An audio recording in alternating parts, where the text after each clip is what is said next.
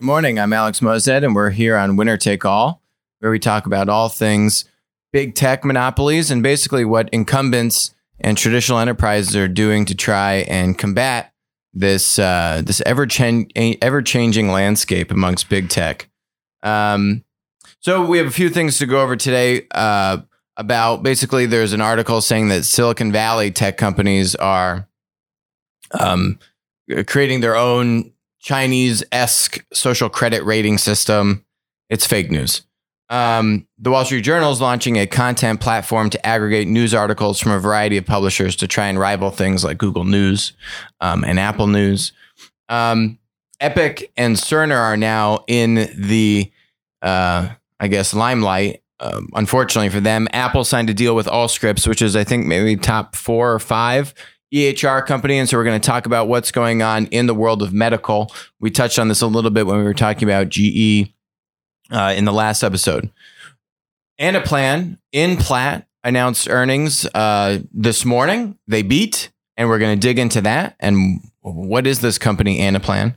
And then also in the B2B distribution industry in general, we've spoken about a lot of specific verticals, but holistically, what's going on in B2B and why is that a big deal? So here's this articles in Fast Company. Silicon Valley is building a Chinese-style social credit system. Honestly, this to me is just a symptom of media companies not making any money and needing to have clickbaity titles. This was, I think, their lead article recently. And I'm joined by Nick Johnson, co-author on Modern Monopolies. And fake news. It's fake news. I mean...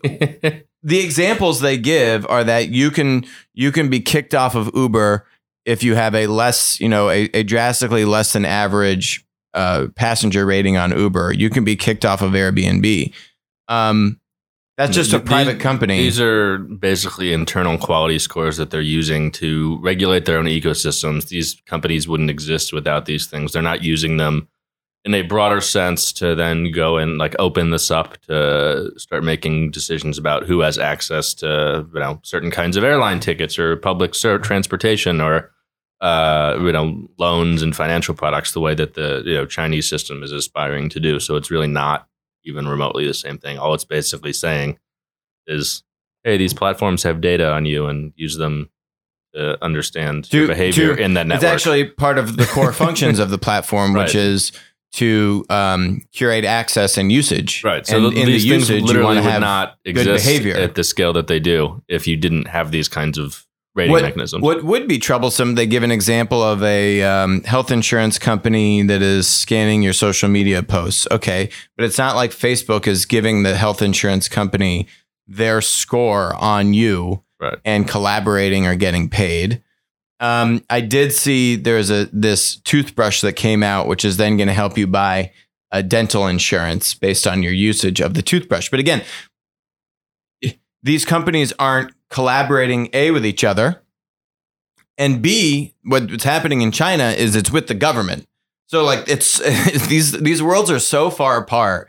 That's why, some of these articles, I mean, just come on, guys. Now, what is interesting, so News Corp, honestly, out of all the traditional incumbents, so, we talk a lot about on the show, how are incumbents have a lot of advantages to try and rival big tech, just they're really not using those advantages as well as they could be. And unfortunately, you just don't see a lot of incumbents even trying. That's the big problem these days. News Corp is actually one of the companies that has tried and failed. If you remember, they bought a company called MySpace many, many years ago. And I think now it's worth like $30 million. It still exists, by the way. If you go to myspace.com, there is still a myspace.com. It is nothing like what you're familiar with. I think it's linear now. I think they create all the content. Something like that. So at least News Corp has been trying. I give them credit for that. But now it looks like they're launching this thing called News, Knewz. And what is this thing? What's your understanding, Nick? So the way I would describe it is basically designed as an aggregator for news services. So they're taking all of the major news publications, so not just the New York Times, but a lot of like direct online. Not just the Wall Street Journal. Yeah, not just the Wall Street Journal, New York Times, all the big CNN, big kind of news channels. And outlets, it's like, smaller, only digital publications. And the idea here is that, we can give these guys more exposure. But basically what they're doing is taking all this in and just displaying it on their mobile app and website, from what I understand, and then linking out to it. So you're going to click and go directly to that news source.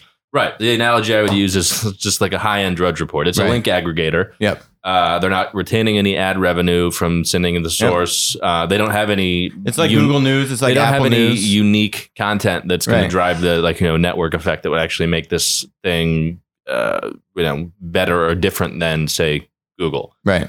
Which is the challenge I see here, is that they've basically just we're going to suck in everything that's out there and send it out in a way that's nicer to publishers than Google is. Right. I think the challenge that I have with this is they're solving a problem for themselves, not for users. So if I'm a user, what is the reason I'm going to go do this as opposed to the 8 other things that provide similar services? Maybe like the publications that are on there give you like a cheaper bundle to get behind the paywall or something, because that's a big problem. You get, if you go through that, you get an extra few articles a month free that you can use before you have to subscribe or something. But short of that kind of stuff. But either of those really aren't game changers. Right. I mean, this has been done and it's been around for years. So, but at least, it's a good effort. We got to give them credit for trying. And if this works, then it's just a foothold for them to try other, I think, much more exciting content platform models,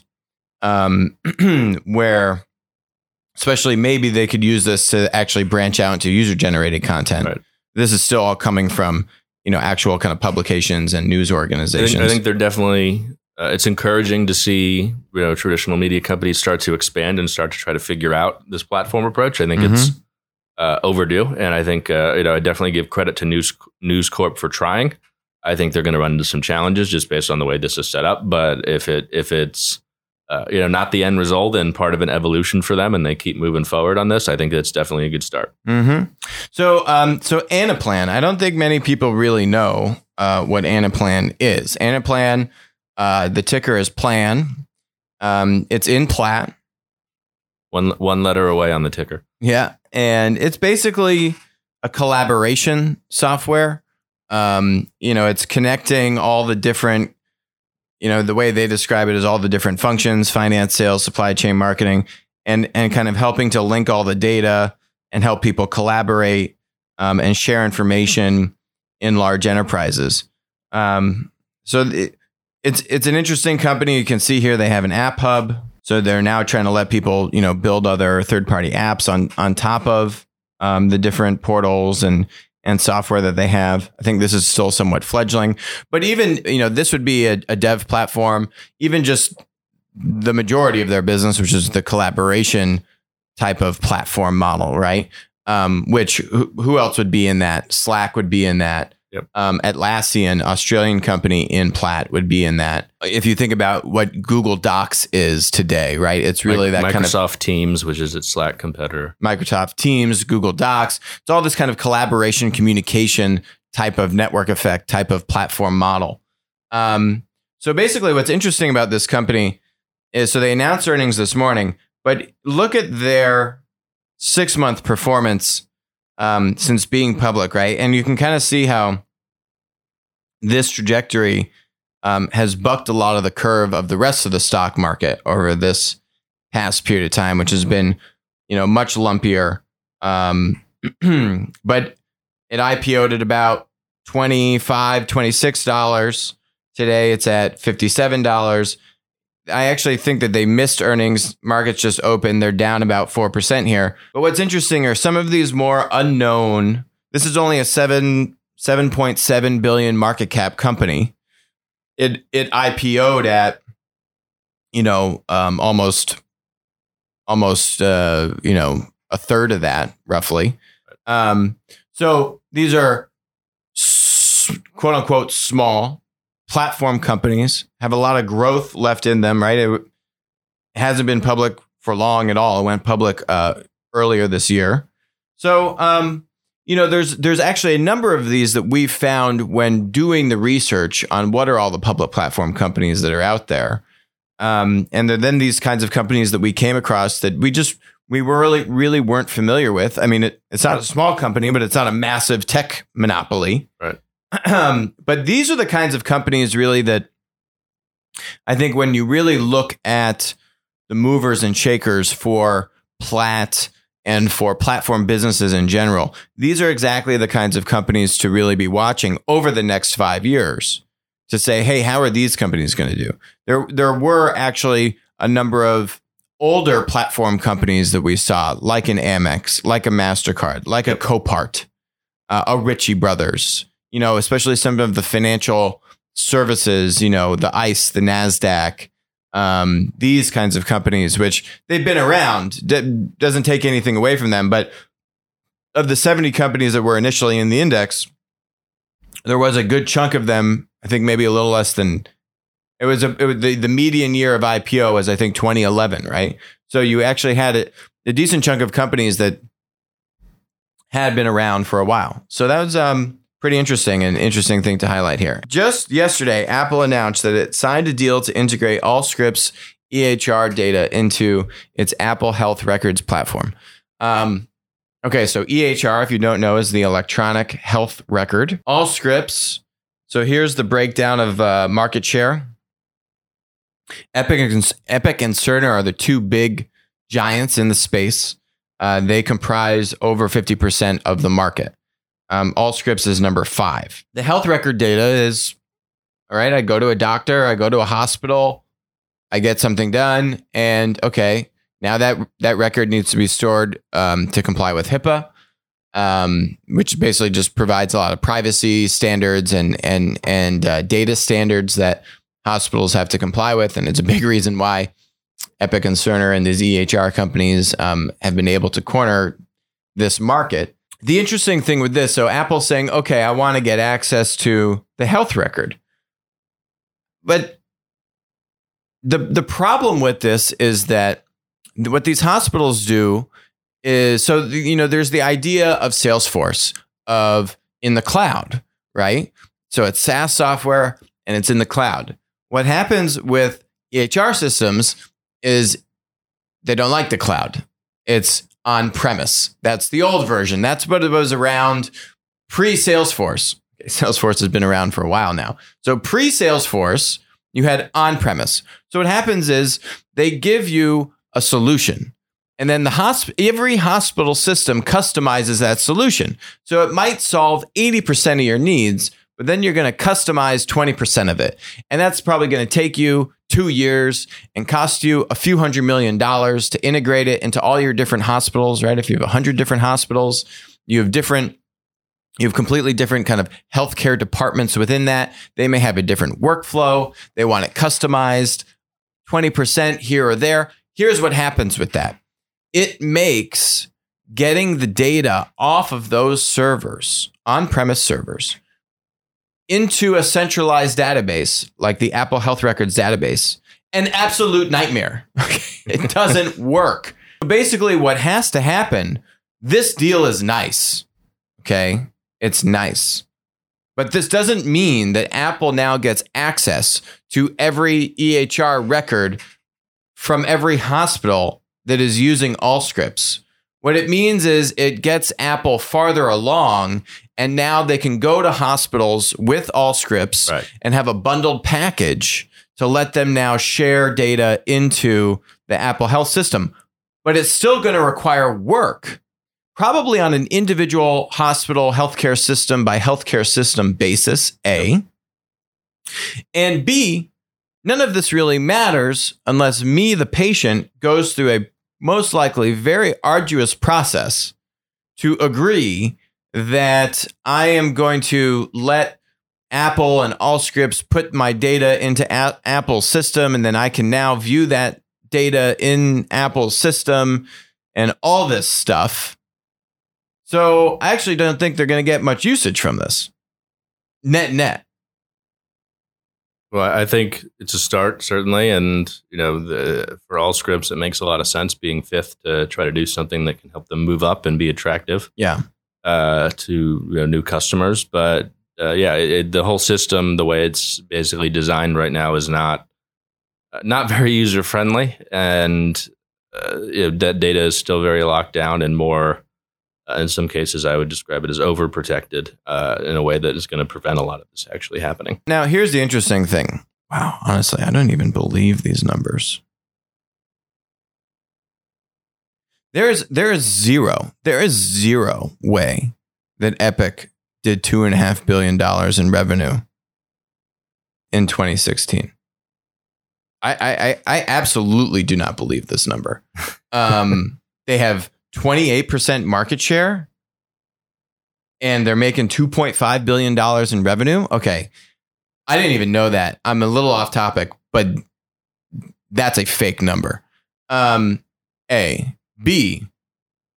Too low or too high? Way too low. Way too low. I mean, like Oracle. What's Oracle's revenue? Massive. I mean, Oracle's in every industry, but Oracle's doing $40 billion in revenue. These guys have 28% of the EHR industry. You're telling me that the entire EHR industry in 2016 was a $10 billion revenue business for EHR software? Not a chance. Okay.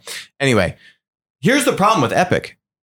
Even if this number was true, which is not, Epic could make drastically more money if they were to embrace what Salesforce has done, which is two things. One, go to the cloud.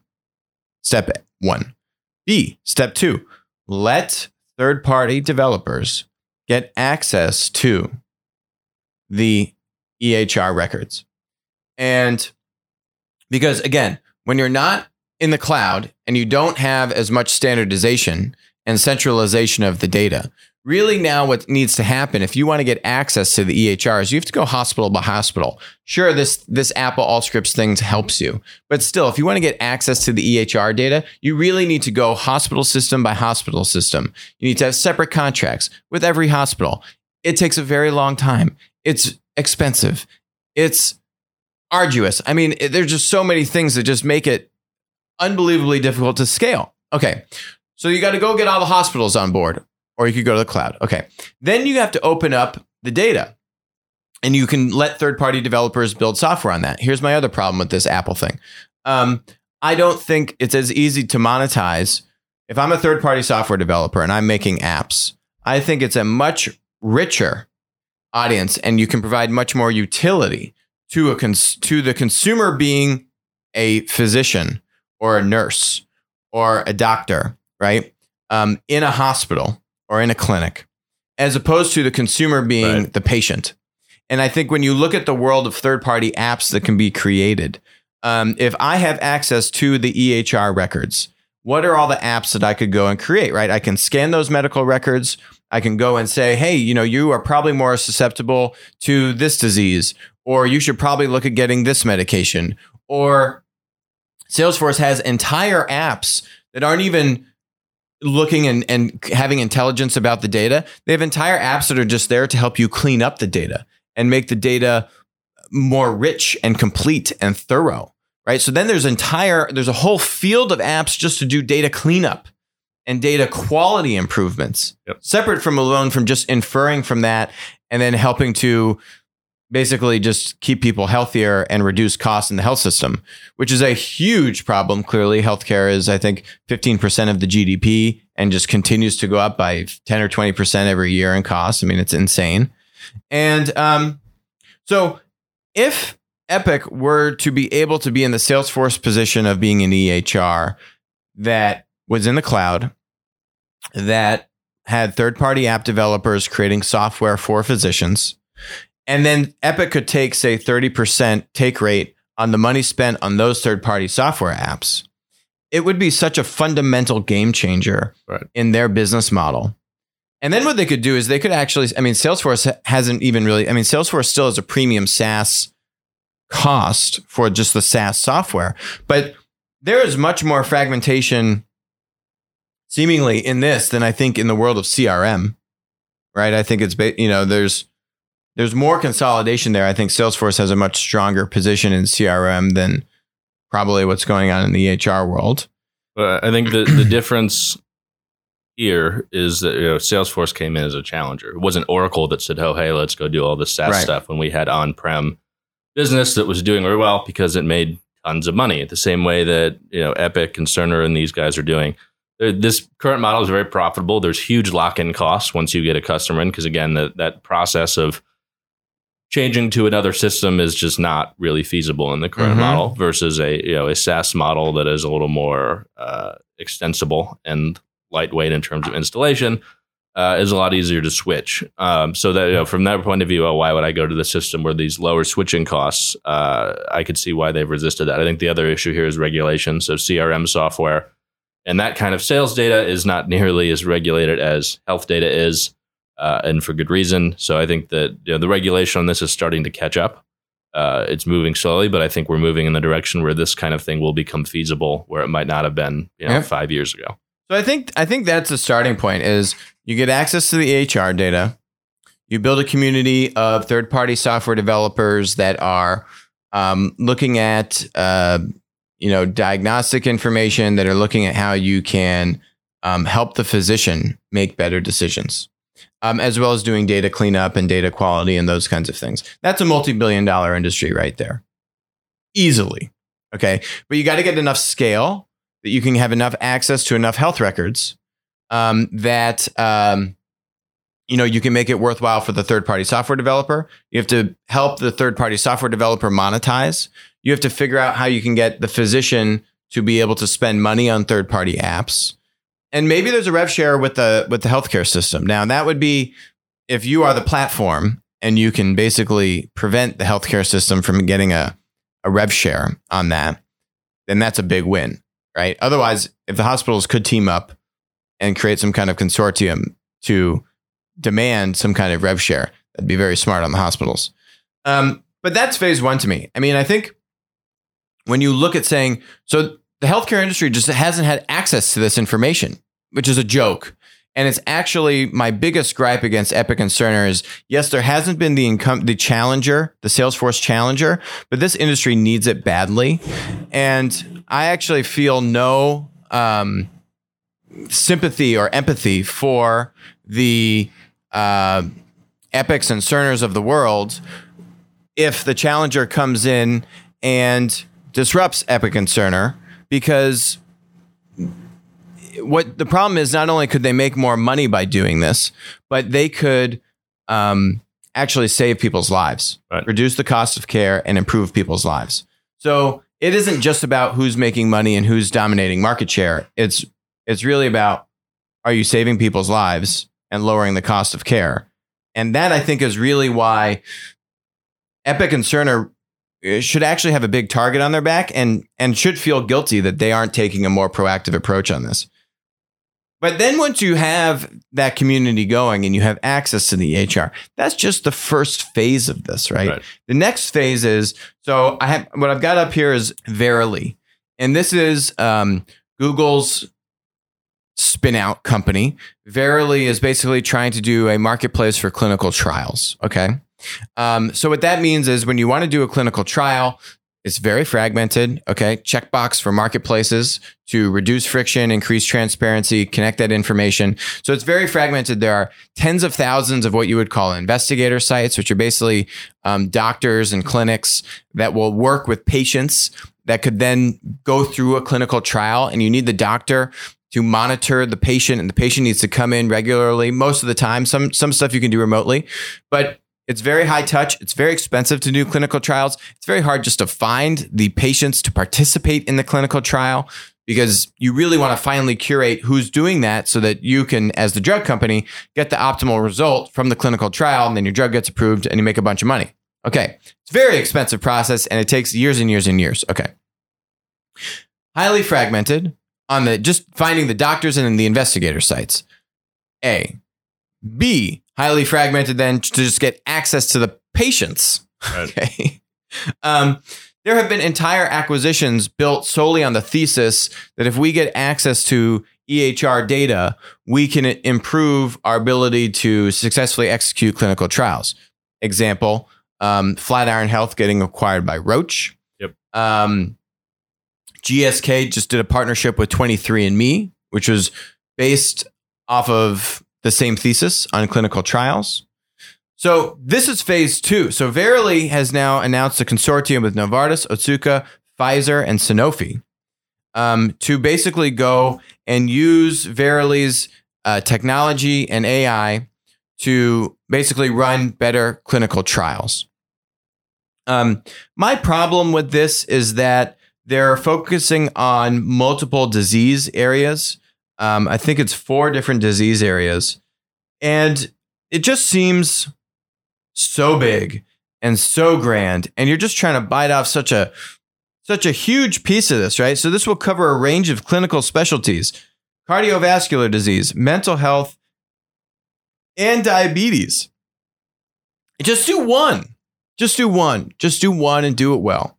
Just start small. Start small. Start small. Don't go do some big partnership in a big Google way, but focus on one disease area. Actually, don't even want to know about it. I don't even want to know that there's a partnership. I just go do it in stealth. Don't even tell anyone about it. Go do 1 or 2 trials and show how. Here's the thing, right? Where are you reducing friction from a marketplace standpoint? Are you reducing friction to find patients and to figure out who's going to go into the marketplace? I think that's a big hurdle. I think this is actually less focused on that. I think it's more focused on the monitoring of the patients and the data that you're getting from the patients. There's a lot of efforts with wearable and medical grade wearable devices and that kind of stuff to basically get more real-time data from the patient. Yes. So that you can improve accuracy and potentially how many trials ultimately you would need to do to get the kind of data you need. And I think basically the theory there is I can have less participants in a trial to get enough basically critical mass to have strong proof point of, the outcome. Right. And net, I should be able to do this faster, less people for less money, right? That's the theory. Yeah. And part of that is because you have drop off in these trials. And if you can reduce that basically loss ratio of people that don't actually follow through and complete the whole thing, then that saves a lot of money. So let's go full circle.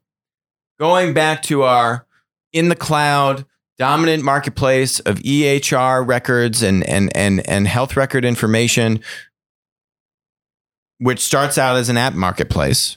The next phase of this is a services marketplace to say, hey, I can now look at all these people in my centralized database of all these EHR records. And now I can say, oh my God, well, I would love for these people to come and participate in my trial. Let me get in touch with them. How could I find the physician?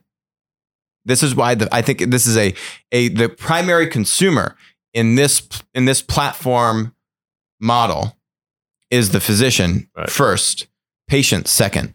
And this goes back to the whole thing about investigator sites. You really want to embrace the physician. And then what's all the now software I can deliver to the physician through my app marketplace, my dev platform, to the physician to now run the clinical trial better, which is really, I think, where Verily's baseline project is more focused on.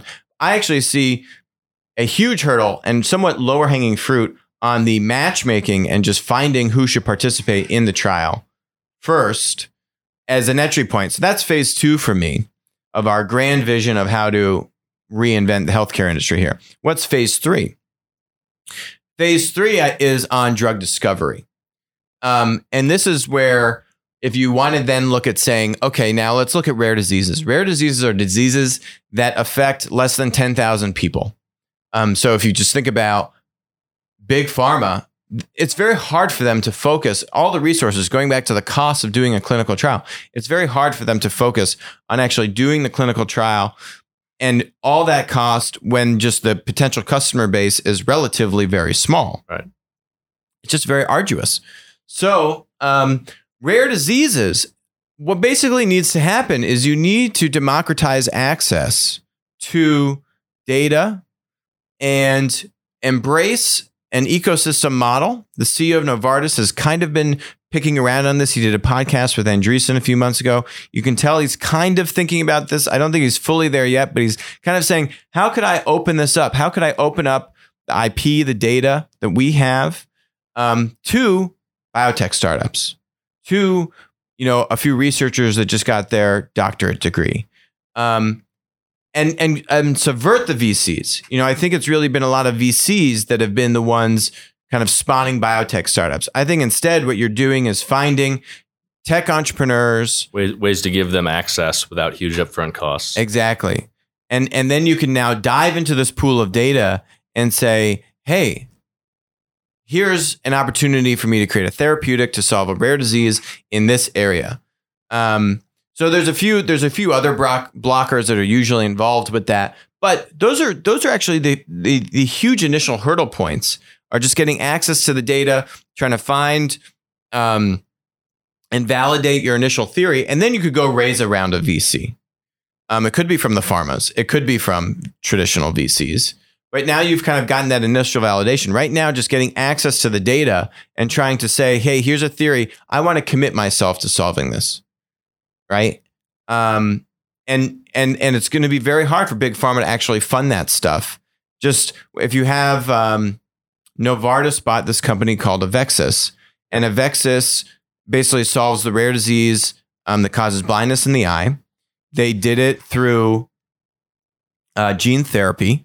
They use this thing called a viral vector. And basically what that means is use virus.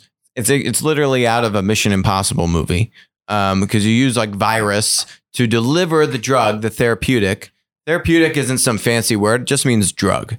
Okay, so I deliver the drug using virus to that part of the body. It's very actually hard to say, if I do have the solution, if I have created the therapeutic to solve blindness in the eye, it's actually then very hard to actually deliver that drug to the eye and have the eye receive it. And then so you can actually solve the disease. So they use this thing called a viral vector. It's basically using virus to deliver the drug to the eye. And it worked. And so I remember I was at the Aspen Health Conference a couple years ago with one of the founders of Avexis. And he was saying, there are 20 rare diseases in the eye. I solved one of them, or we solved one of them.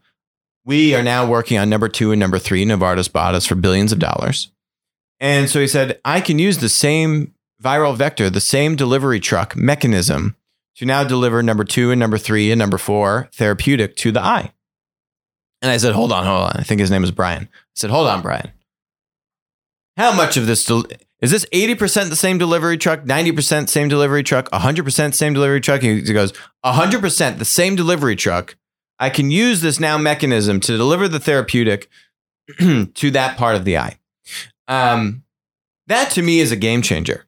And especially now, if you think about having centralized access to health records, being able to now figure out, hey, I could solve maybe disease number 12 in the eye, which by the way, I don't know, Novartis will try and work on in like 2035. No offense to Novartis. It's just the economics of it. The economics of it. It's just, you're not going to go all the way down there. And then the other part of this, and I think where you can really see a democratization of access in drug discovery to actually solve, say, rare diseases at scale by embracing who are the producers in this scenario. They're the small tech startups and biotech startups. But you're now giving them access to data. And then I think the other part of this is giving them access to IP, actual pharma IP. Things like the delivery mechanism. You hear a lot about CRISPR, these CRISPR licenses being sold off for hundreds of millions or billions of dollars to pharma companies. And so they're using CRISPR, which is basically just another delivery mechanism. There's multiple delivery mechanisms. There's CRISPR, there's gene therapy, there's viral vectors. mRNA would fall into another one of those buckets. So just think about there's delivery mechanisms, and then there's the data and the software to create the therapeutic. And pharma basically locks all this stuff up today. So how can you open that up and say, look, I'm never going to develop solution number 12. But hey, I would like to cure people's problems, cure blindness, and make some money off of it. I don't need to own 100% of the money. But if I could accelerate that drug discovery timeline and getting that drug to market by 10 or 20 years, which is realistic when you're talking about number 10 through 20 rare diseases in the eye. And maybe you make 30% or 40% or hell, 50% of a royalty on those drugs, but your exposure and capital is limited because you're now opening this up. I mean, that's a win-win-win. And so my hope is that, again, I think that one is actually very far away. But the first step here is to open up data and start building this centralized database of health records, getting the physician involved, providing monetization down to tech startups. And then I think eventually you start to see this thing branch out into clinical trials and into drug discovery. But this is the starting point. And unfortunately, because of Epic and Cerner and just, using kind of regulation like HIPAA as the scapegoat, we just haven't been able to see significant innovation or disruption in this industry, but hopefully it's time. So if Epic or Cerner aren't the ones who are going to do this, where would this come from? Where would this kind of innovation push come from? This was my panel at the Milken conference, was who can disrupt healthcare? The world's biggest companies. Who are the world's biggest companies? Platform companies. I think Google. I think Apple, clearly. Amazon's getting into this from a PillPack acquisition standpoint, right? On the distribution side, that's a whole other ballgame. Why are PBMs, pharmacy benefit managers, taking 50 cents on the dollar from pharma companies? So the CVS Aetna merger, thing of beauty for CVS. Hey, guess what? CVS's stores are in big trouble, just like every other sector of retail. Where does CVS's margin really come from? The pharmacy stuff that they're doing, the healthcare stuff that they're doing, and PBMs are taking 50 cents on the dollar. So for every dollar I spend on a drug or on a pill, they're keeping 50 cents. I mean, what other distribution mechanism keeps that level of margin? I mean, literally nothing. And they're basically doing all these one-off deals with the pharma companies to figure out how to give rebates and preferential treatment and how you're going to, who's going to get the best placement and the biggest distribution. Right. And I think the thing that really prompted the Amazon acquisition of PillPack was that these PBMs were threatening the health insurance companies to say, if PillPack remains, we're going to, this whole thing is going to change. They're trying to shut out PillPack, which is just, basically, if you don't know what PillPack is, Amazon bought it for $1 billion a few years ago, and it's actually awesome. What they started to do, I think they were working with geriatrics or like actually a very niche portion of the market. And what they're saying is, I'm going to send you the pills you need to take, and I'm going to put them in little packages for you. So I know my mom, she actually has one of those 7-day little pill containers with every day of the week, and then they get all the pills in the box, and then you got to put them into the container. Yeah, it can be as simple as, certain vitamins and things. Oh, my doctor said I should take more vitamin D or whatever it is. So right. I can get that, and I know I have to take this every day, and it makes it very easy. And they do that for you, and they give you a little packet, and you just say, eat this packet every day, and they mail it to you. And they don't have all the overhead and all this overhead from all these stores that no one is using and no one really needs. And by the way, if you're older, it's actually harder for you to get up and then go to the store and get your stuff. It's actually easier for it just to be mailed to me. So like the whole PBM concept is that, we have proximity to all these people and we can now give you better access. It's a load of baloney. So anyway, lots of change hopefully coming to healthcare. And I think the big tech platforms and monopolies are going to be able to crack this nut, and they're working on it. And I really do wish them the best and share no empathy for these incumbents that could make more money if they did embrace this. And more importantly, would be able to save more lives. It's a real shame. Okay, last topic of today, B2B. We've spoken a lot about B2B and the different things going on in B2B. But even more than, we've got a $20 trillion economy. They say healthcare is 15% of that. So it's maybe $3 trillion. Consumer retail in the US is $2.5 trillion. Okay. B2B distribution is $6 to $8 trillion. I don't think people understand the magnitude of how big this is. And you now have 4 big tech platforms, 4 of the biggest companies in the world in B2B. You have Amazon. $10 billion GMV run rate, growing at 20% a month, not a quarter, not a year, a month. You have Walmart in B2B, actively in B2B, not just saying we're getting into B2B, in B2B. eBay, $4 billion GMV business. In B2B. In B2B. And lastly, Alibaba. Oh, just the biggest. By the way, Alibaba, which has $800 billion in GMV in China. Amazon in total has $277 billion in GMV. It's 2 to 3 times the size of Amazon, basically from just one market in total throughput. They're here. They bought a company called OpenSky about a year and a half ago, turned it into basically Alibaba B2B in North America. And they've done a deal with Office Depot, and they're making a push. 4 of the biggest companies in the world in B2B distribution. You have $6 to $8 trillion market across 15 to 20 different verticals. That's everything from industrial supplies, office supplies, electrical supplies, medical supplies. Actually, the biggest B2B distributors are medical supply distributors, dentist supplies, building materials, metal supplies, chemicals, plastics. I don't know. There's a few in there I'm forgetting. It's a lot. It's huge. And it's all going to come crashing down. Here's why. Every one of those verticals I mentioned is fragmented. Every one of those verticals has a lack of pricing transparency. Every one of those verticals has very commoditized products, where at least 40% of the stuff me as a business customer am buying, I share no brand affinity with those manufacturers. A lot of it's availability and price and making sure I get the right product on time. Yes, exactly. Is it an efficient buying process? Am I getting the best deal? Is it trustworthy? And guess what? That is where marketplaces thrive. What are the 2 key value props of a marketplace?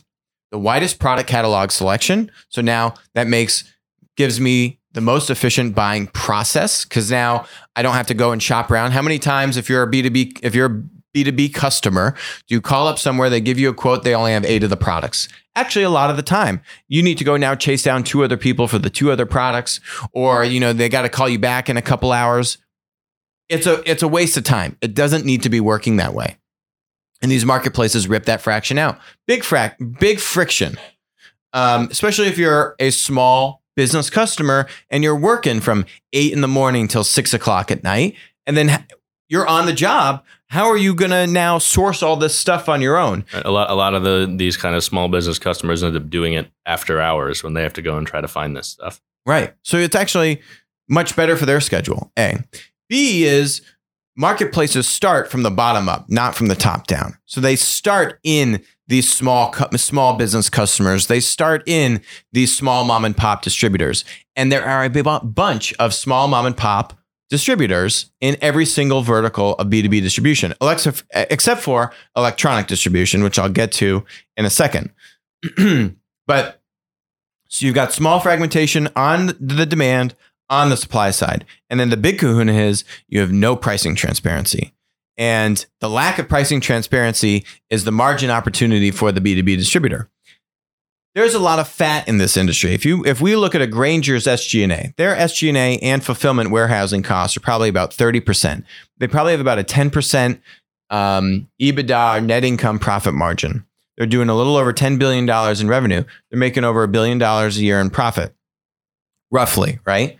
30%, I think it's about 50-50. I think it's about 15% SG&A. It's about 15% fulfillment and warehouse. There's a lot of meat on that bone. Marketplaces rip the meat off that bone and pass those efficiencies and those margin savings to the customer.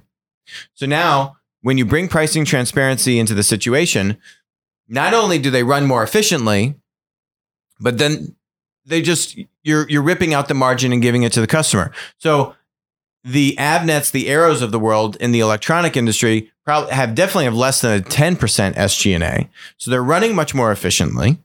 Okay. And then they're not making, a 10% profit margin that Grainger's making. A lot of meat on that bone. So what the marketplaces are doing is saying, you know what? Your margin is my opportunity. I'm going to let third-party suppliers post prices, and the best price wins the buy box. And then that's what the customer is going to buy. And so now I don't need all these contract agreements with mid to large size customers. I embrace the spot buy, right? And the spot buy is literally... The marketplace always has it available, so you don't need the contract for these common commodity type items. Yes. So I get better prices it's the most efficient version of going out for an RFP.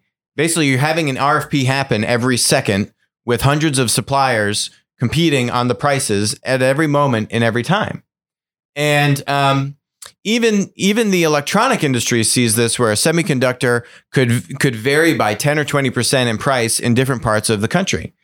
The reason why the electronic industry is one of the only verticals that is somewhat marketplace resistant, and by the way, it's really only for Arrow and Avnet. All of the smaller B2B distributors in the electronic industries are also susceptible, and here's why. It's one of the only verticals that actually has any sort of brand recognition. There are 4 or 5 chip manufacturers, and those chip manufacturers will only sell to customers if they know who the customer is. So they're working with Arrow and Avnet, and Arrow and Avnet is giving the name of the customer to the chip manufacturer, and the supply chain is consolidated on the manufacturing base. And very integrated with the big distributors. With the big distributors. That's why you see Arrow Avnet at over $20 billion in revenue. And then I think the number 3 players at like $2 billion in revenue. The smaller players are selling the commoditized stuff, which is also susceptible to marketplace disruption because it's commoditized, it's pack and shippable, it's capacitors, it's passives. No one cares who the manufacturer is. So I don't think you're going to be able to break up the manufacturing lockhold on chip manufacturing anytime soon, which means in Arrow and Avnet, probably 2 of the only actual marketplace resistant B2B distributors in the entire industry. And actually, if anything, if I were them, what I would do is then reinvest and say, I'm going to go and now embrace the marketplace on the commoditized stuff. Right. Because guess what? My core business is actually somewhat protected. So I should build a moat called a B2B marketplace and actually just commoditize the complement, commoditize the stuff that's just going to go away anyway to a marketplace. And I don't know, for Arrow Avnet, maybe it's 10 or 15% of revenue. It's a material sum when you're doing $20+ billion in revenue, but it's not actually, where does the margin come from? The margin's really coming from the 70+%, which is on the chips. So there is a massive disruption coming to B2B distribution. It's inevitable. It's really just a matter of when does it arrive? And those pack and ship industries like MRO, like electrical, like medical supplies, which Amazon's making a big push into. Yep. Those ones are going to be the ones that see the disruption first. Now, here's the thing. They've been doing this for a few years. And you have distributors saying, oh, we're doing e-com, right? We just were talking about Cardinal Health the other day, saying we have a few 100,000 products in our e-commerce store. You have Grainger saying the same thing. We added a few 100,000 products this past quarter.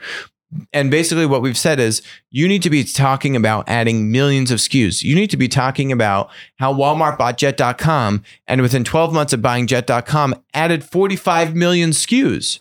You need to be adding tens of millions of SKUs in 12 months if you want to be able to compete against the large tech monopolies that are coming into that are in B2B distribution. And unless you can handle that kind of scale, you're not going to win. And then it's really a question of this. Does the marketplace own a minority position? Is it 40% of the market? Is it 60, 80% of the market? And then what are the distributors owning? And so you're already seeing not just small mom and pop B2B distributors selling on Amazon with other pseudonyms. Yep. I know of multiple large billion-dollar distributors selling on Amazon right now with other names. And you don't know that it's them, but they're selling, and they may not be selling hundreds of millions of dollars, but I know they're selling tens of millions of dollars in products right now. And what they're saying is, oh my God, I'm actually making great margin on this stuff. People are buying things that I don't sell in my core business. So they see it as incremental revenue, and that's the hook. That's how every marketplace gets you. And that's why no matter what industry consortium pulls together and comes together and says, we're never going to work with Amazon, we're going to shut Amazon out, it just won't work because there's too much fragmentation on the supply side. There's no brand affinity on the manufacturing side to the customer. It's commoditized products, many of which are pack and ship. And you're going to be able to say, I can make incremental revenue. This marketplace thing is inevitable. I might as well make a little bit more money. And that's exactly the right mentality if you are a small to mid-sized B2B distributor. If you're a mid-sized B2B distributor, I'd be trying to sell my business so fast. I'd be trying to sell my business yesterday while there's cheap debt oh my Lord, I'd be out of this thing in 2 seconds. If I'm a large distributor and I'm actually in it for the long haul and I can't sell myself, you have to try to be a B2B marketplace. Otherwise, you have to start thinking to yourself, how do I move to a majority of my revenue coming from much less commoditized, more higher kind touch, of value-added services. higher touch, value-added services, kind of like I'm selling a system to customers. That means your business 5 years from now is going to look very different than it does today. So very different. Whether regulated parts of the industry. Whether you're embracing the disruption and going on the marketplace side and trying to figure out how do I, own this new model, doing similar stuff that I do today, or I'm going in a very different route, it's going to change. It's a question of which route you're going to go.